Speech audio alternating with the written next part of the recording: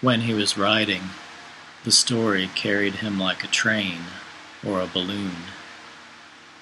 He turned with the pages and glided with the pen. The words were like terracing walls across the page.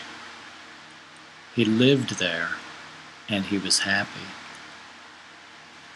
Someone told him to submit his story. "It's really good," they said. "You should be a writer." How could it be, he thought. I fail so proficiently. After the first rejection, he was disappointed. After the second, he had his doubts.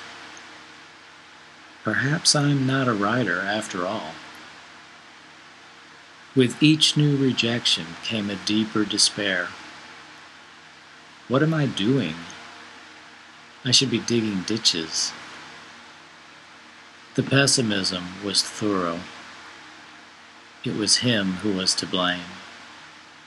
Nothing ever worked out for him, and nothing ever would. Everything he touches turns to naught. He forgot the way it felt when his character turned a phrase. He forgot the feeling of completion at the end.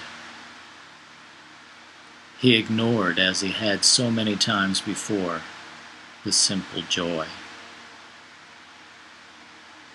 Then she found him unlike he was before. "What's wrong?" And he was embarrassed then to say.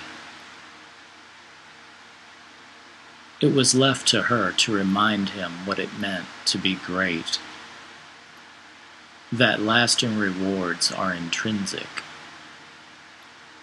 that his work's achievement was his inspiration, that he was happiest when he was immersed in his writing. They're not everyone. You have stories more than that to tell. Someone will like one of them. It won't be like this forever. He'll see his past with a kinder eye. He won't become complacent in his love. He'll work as though tomorrow were assured. And when the thought comes up to still dissuade him, he'll dispute it with the knowledge of himself.